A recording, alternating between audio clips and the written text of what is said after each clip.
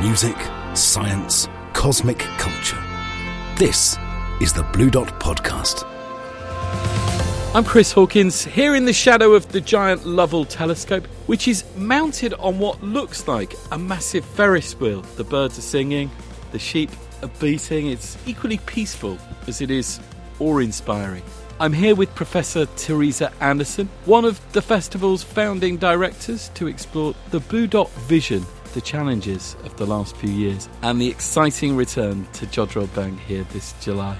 Teresa's an award-winning physicist and director of Jodrell Bank Centre for Engagement, which she founded in 2010, alongside Professor Tim O'Brien, who happens to be Teresa's husband. They spearheaded the campaign to make Jodrell Bank a UNESCO World Heritage Site, an accolade it received in 2019. Welcome to the Blue Dot Podcast, here at Jodrell Bank, in the heart of Cheshire's countryside. Teresa, we're here at Jodrell Bank, the home of Blue Dot. It feels very different without all of the bands, without the music, without the talks, and of course, without the audience. Yeah. It's always really strange, actually. Everybody goes away after Blue Dot and we think, what just happened? Because it returns to this lovely rural, green, quiet area. And during Blue Dot, it's really buzzing and the site's full of people. We're really looking forward to having everybody back this year. It's just going to be fantastic. On a normal day, what happens here at Jodrell Bank? So during the week, we are heaving with school kids. We're speaking now before they arrive, thankfully. Otherwise, there'll be a lot of squeaking going on. And at weekends, it's generally people who are coming, with families or for days out, see our fantastic new gallery, which just opened a couple of weeks ago. And, we've got the best thing that you always need when you go out anywhere, fantastic coffee and lovely cake. Very important. Tell me about the telescope. It is, I said, awe-inspiring, and I am guessing that however many years you've been here for, you don't ever lose sight of that. And it's the second biggest radio telescope in the world, am I right? It is, and you're so right.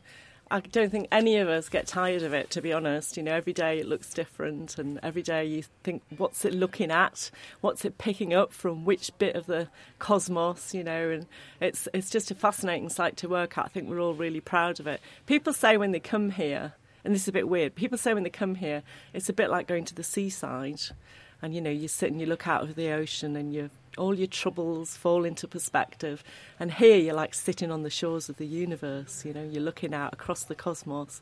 It's absolutely fantastic. And certainly, if the ocean puts your life in perspective, the universe can help as well. For those that have never seen it, it's like it's built out of Meccano. Yeah. And it's like a massive satellite dish. It is actually quite like a massive satellite dish. It's the same principle in terms of science and engineering, in that it picks up radio waves, which is what your satellite dish does. It's a little bit bigger because it's 76 metres across, and then it focuses the radio waves at a receiver, which is what your satellite dish does. And this particular telescope, the receiver's the big tower in the middle, and at the top of the tower is all of the kit that picks up the signals that have travelled for millions of years at the speed of light, and that's all cooled to near absolute zero. So it's a bit weird, we're in the middle of a field in Cheshire and we've got something that's cooled to the temperature of outer space. Can I ask a question? You mentioned the kids being here. Yeah. And how many kids visit the site. Can I ask a question that one of them might ask? What's it for? Yes, good question. The thing is, there's no such thing as a stupid question, and kids do ask the best ones, actually. So the radio telescope, it picks up signals from the edge of the universe and a little bit closer that come from distant objects right out across the cosmos. And what it does is it picks up radio waves rather than visible light. So when you look through a telescope, normal telescope, you see stars and planets and whatever, and you see them with your eyes, obviously. And our eyes see any colour of the rainbow, so from red to violet. But past red, there's another colour that you can't see called infrared. You've probably heard of it. And snakes can see that. We can't see it.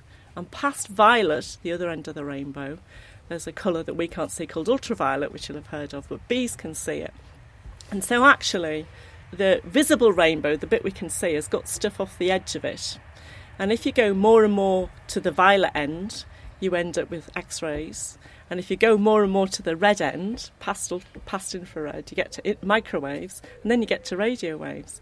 And so what we say is actually there's a whole invisible rainbow out there, and the radio telescope picks up a bit of it right off the end of the red end of the rainbow.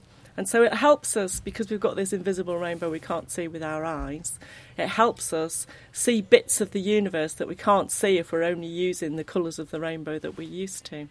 So that's what it's for. What are you searching for? Oh, gosh.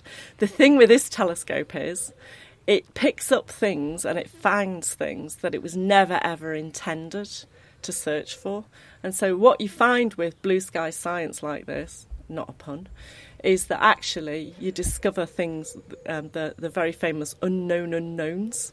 So, for example, at Jodrell Bank, there's a team here who work on pulsars, which are the rotating collapsed cores of exploded stars.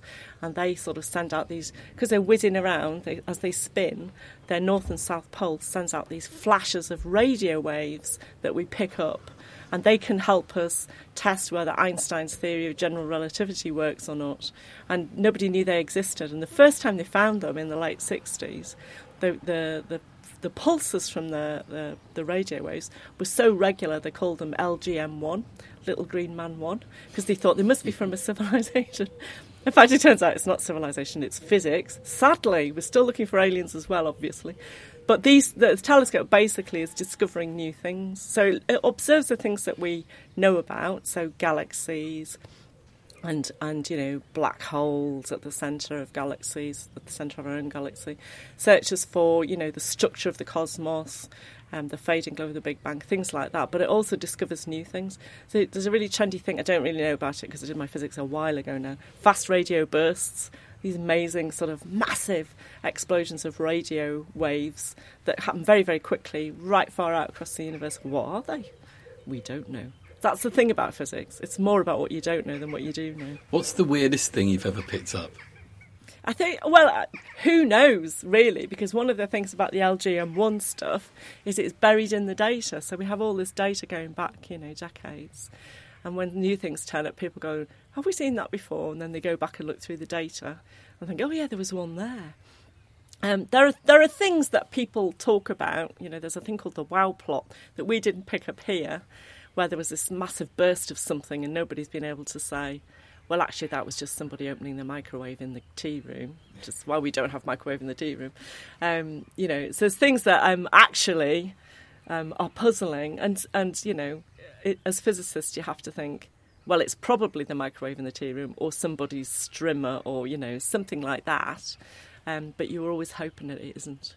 You always hope it's aliens. There are big signs saying turn off mobile phones. What happens if someone leaves theirs on?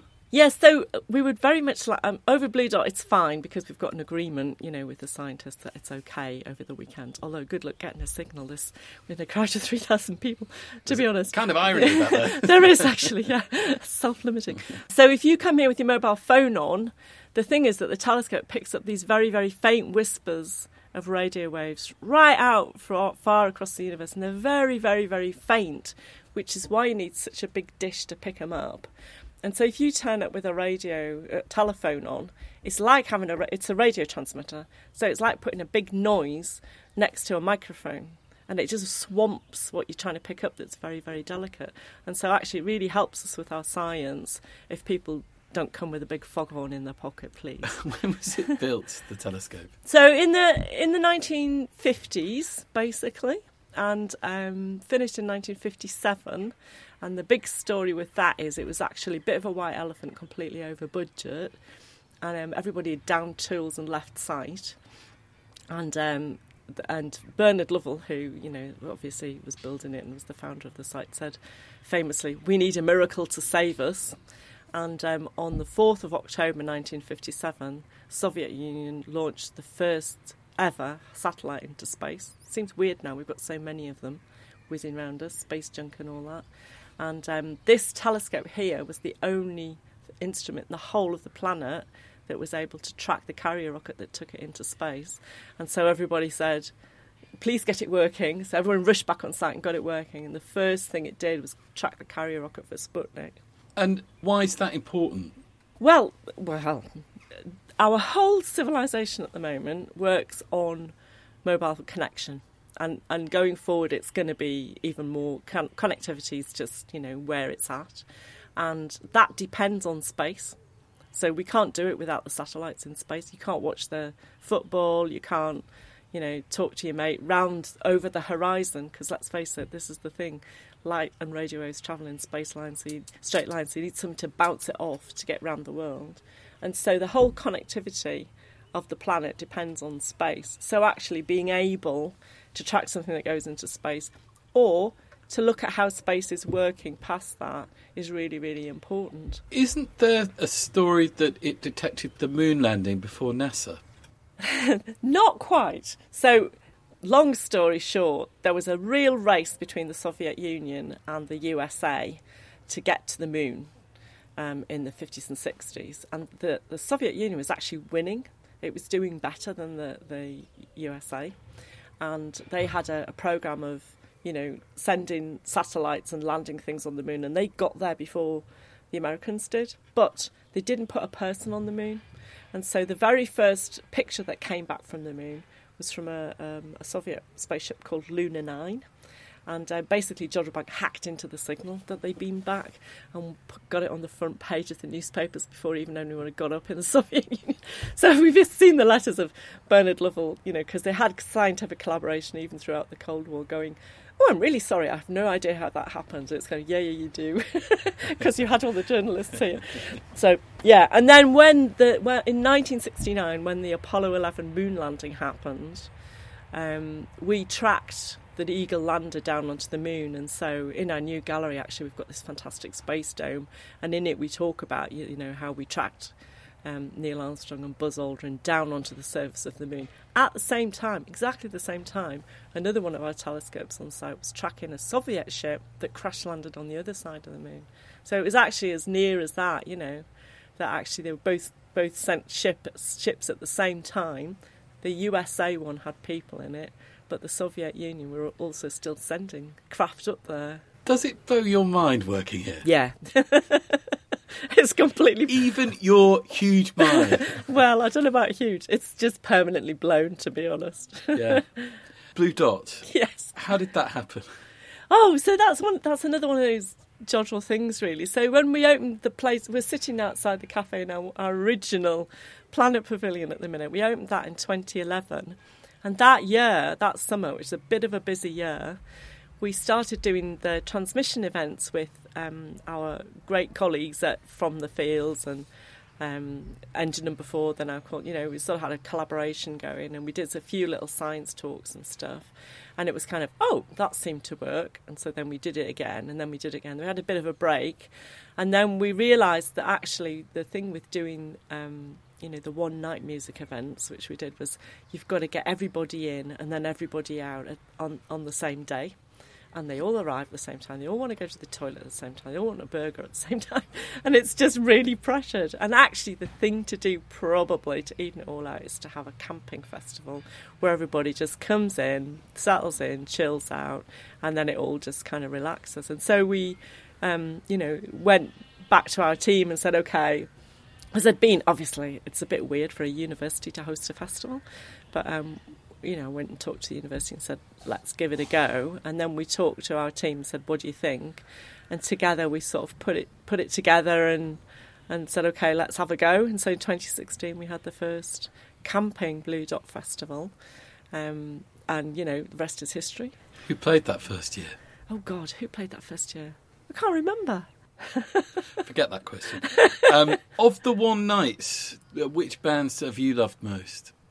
Oh, God, that's a hard one, because they're all really different, I mean, Elbow was amazing and very wet, and the next day we had to cancel Paul Weller, so that was kind of spectacular and fantastic and slightly nerve-wracking.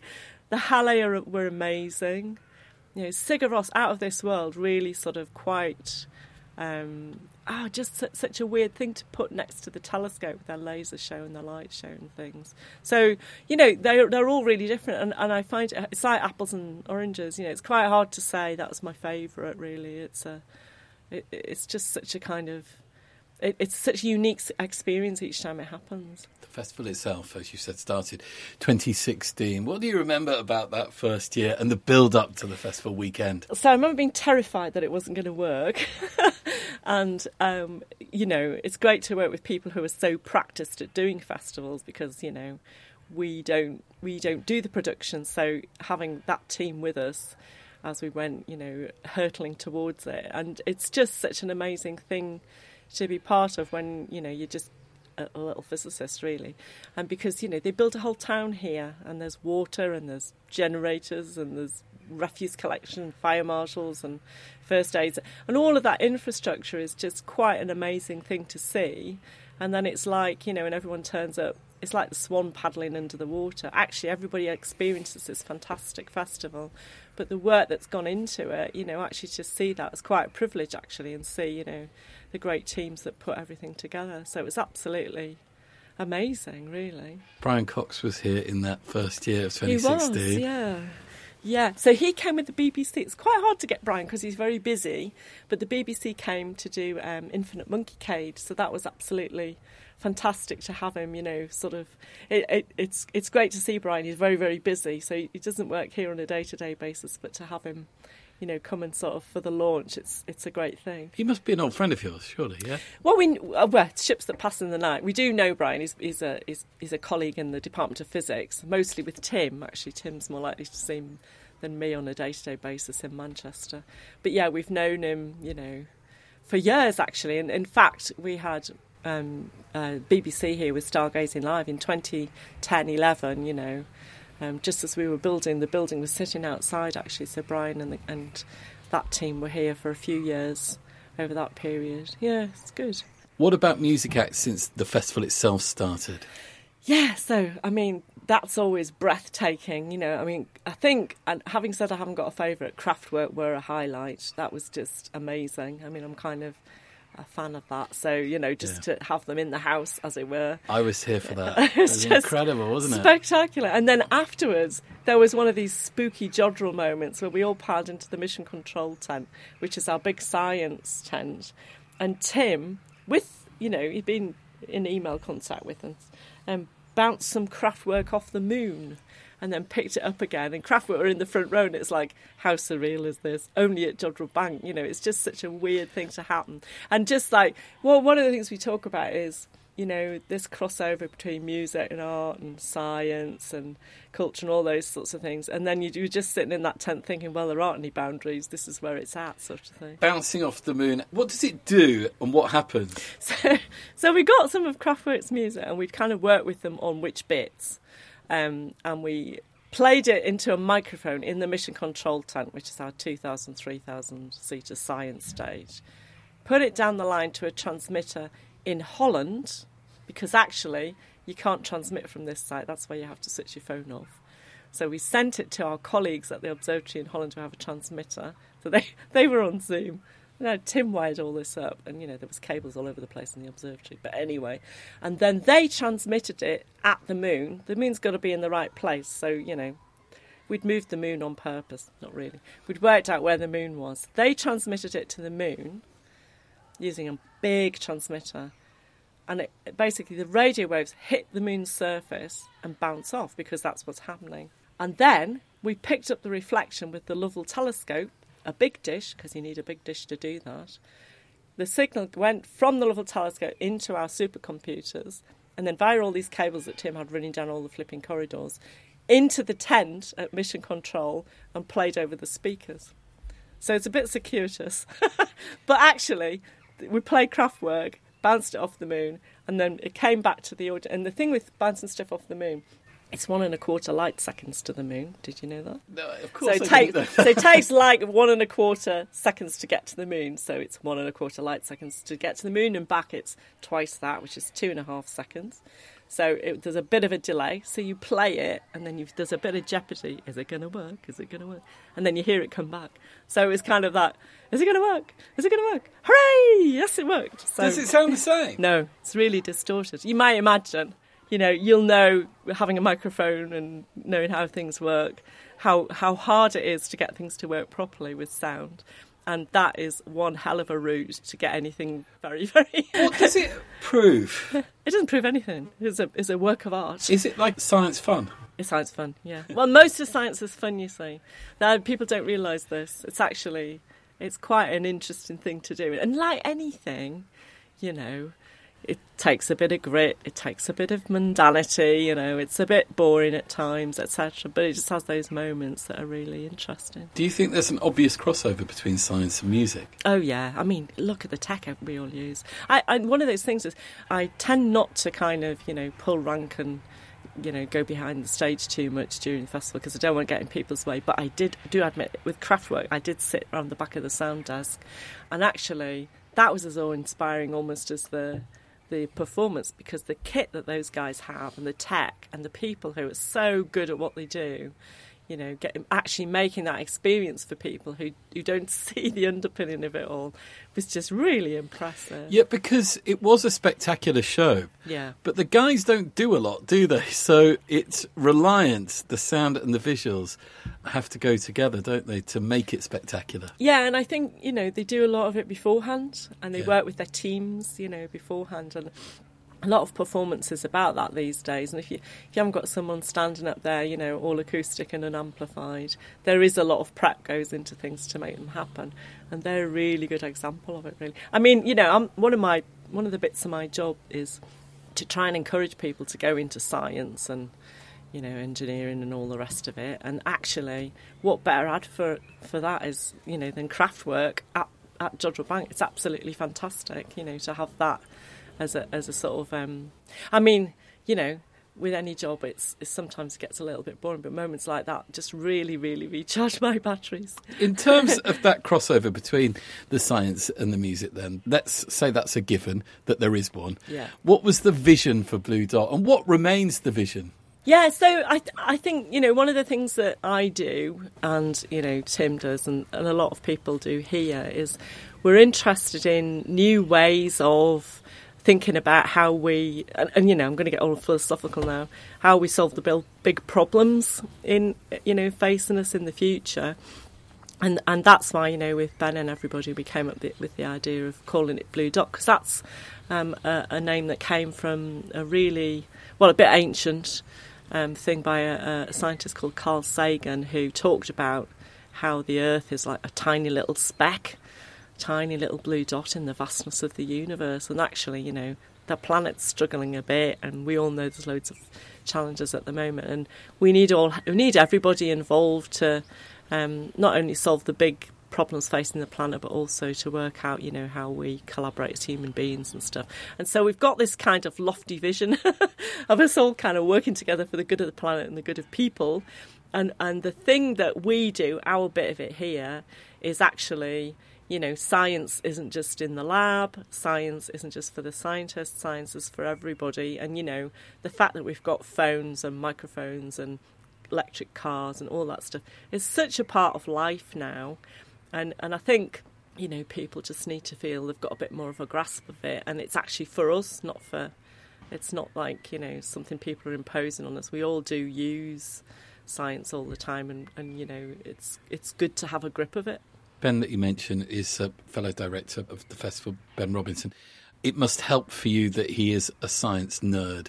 He's fascinated by science, isn't he? And comes with, as well as music expertise, he knows how to put on a festival. What's it going to be like this year? So, honestly, I'm just amazed that we're back. It just feels like it's a really new start, I think. And just to have this fantastic lineup. So we've got, you know, the music is amazing. I'm really looking forward to the Thursday evening when we've got Hannah Peel and the Para Orchestra, because I've just been, I think, going to fangirl them all, because I've just been a fan of both of them for ages. And then, you know, Björk on the Sunday, that is just mega. And then, you know, in the middle of all that, Tim Peake, we've got an astronaut. And I've been trying to get Tim to come back. Tim's been here a few times over the years, but we've been trying to get him to the festival for absolutely ages. And we had him lined up for 2020, damn it. And he's very kindly rolled over his booking, so we've got him coming this year as well. So you know, we've got this kind of really fantastic programme, but just it's going to be so brilliant to see everybody back. Tell me about the way that the site here transforms. So, as I said at the start, we're in the shadow of the telescope. Does anyone actually play right underneath the telescope? No, because actually that's a big engineering thing, and it moves, and, you know, if people are working on it, which they are today, spanners might fall off it and what have you. So there's a compound around it that nobody's allowed into for health and safety reasons. But what we do is we basically take over all of the fields around here and we use them for various things like the car park and the campsite. And then the field over to what is my right here, and I'm pointing, is the main field where we have the big main stage, the Lovell stage. And then, we actually wrap around the Lovell telescope and we've got the big science stage, mission control, over kind of to my left, as it were, on the other side of the telescope. And in between, all the other things that we put on all the other stages. Behind me, and I'm pointing behind me now, we've got our gardens, and in there we've got sort of art installations and absolutely along all the routes, all the lovely bars and the concessions and things. And the best thing is the science fair, because nobody else has got a science fair. I was watching Glastonbury today, putting on, a bit of science and thinking, I wonder where they got that idea from. But actually, what we do here, because we've got like this massive research-intensive university behind us, is we've got just a massive science, loads of hands-on things. We've got a bit of the moon. The moon's coming. We've got, we've got some moon rock from the actual moon is coming. We've got, do you remember that meteorite that landed on somebody's driveway a little while back? We've got a bit of that coming, so people can look at that. We've got British Antarctic Survey coming, and they are bringing an ancient ice core, which is very interesting. So, when you drill down through the ice is laid down over hundreds and thousands of years, and the further down you go, the further back in time you go. And the ice has got air bubbles in from, I think this one's got sort of 3,000-year-old air bubbles in, so it's got its own special freezer. So they're bringing that. And we're going to do a live link-up to their overwintering team, because it's summer here, but in the Antarctic it's winter. They're not going to see sunshine for months now. They're in the dark. And the team this year is largely female. So we're going to do a live link-up to them from the main stage. Absolutely fantastic. How did the telescope end up being here in the Cheshire countryside in the first place? Why was it here? By accident. Oh, was it This really? is a good story, yeah. So this is how science happens. And actually, Bernard Lovell, who founded the place, wrote a story about himself, wrote a story of his life, and he called it Astronomer by Chance, Astronomer by Accident. So he came back from the war, where he'd been working on radar, and thought he would use radar to look for cosmic rays. So he said he got some old radar kit in Manchester, and then the sparks from the trams interfered, like mobile phones do these days. And so he said, can I take my kit somewhere? And they said, you can go to Jodrell Bank, you can stay for 2 weeks. And here we are. Unreal. Yeah. Have you ever connected with the ISS? We haven't. We sometimes say, shall we do it? And then we get so far with it. And then it's a bit of a palaver because, they have to be in the right bit of the sky, and you've got to, have an astronaut up there from your country usually.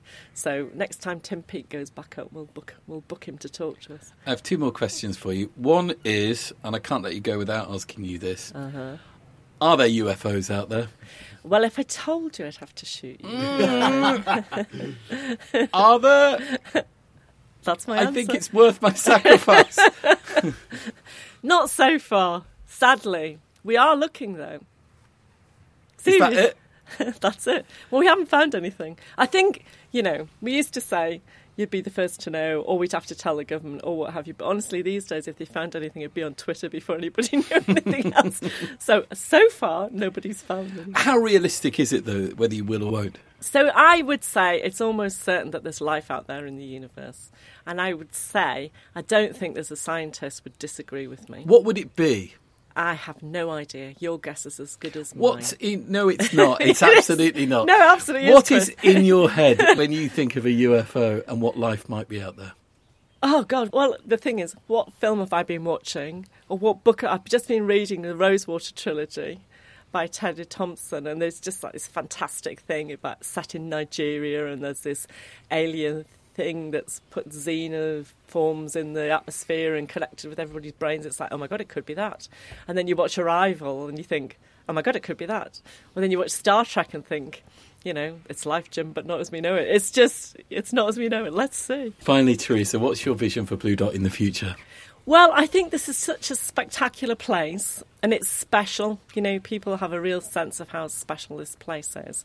And I think, you know, we're looking to have absolutely more fun, more brilliant weekends, and also think about, you know, how we can build on the Blue Dot community, which is a fantastic group of people, to think about things like climate change and, you know, how we do things greener and better. And, you know, everybody, it's really funny at Blue Dot.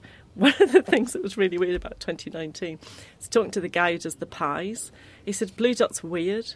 He said, at every other festival I sell loads of meat pies and loads of chicken pies. And at Blue Dot, I just sell out of vegan pies. What's going on? Teresa, the next time we're here together, there'll be tens of thousands of people here too. Thank you so much, Professor Teresa Anderson. You've been listening to the Blue Dot podcast. Day and weekend tickets are on sale now. Explore the weekend at discoverthebluedot.com.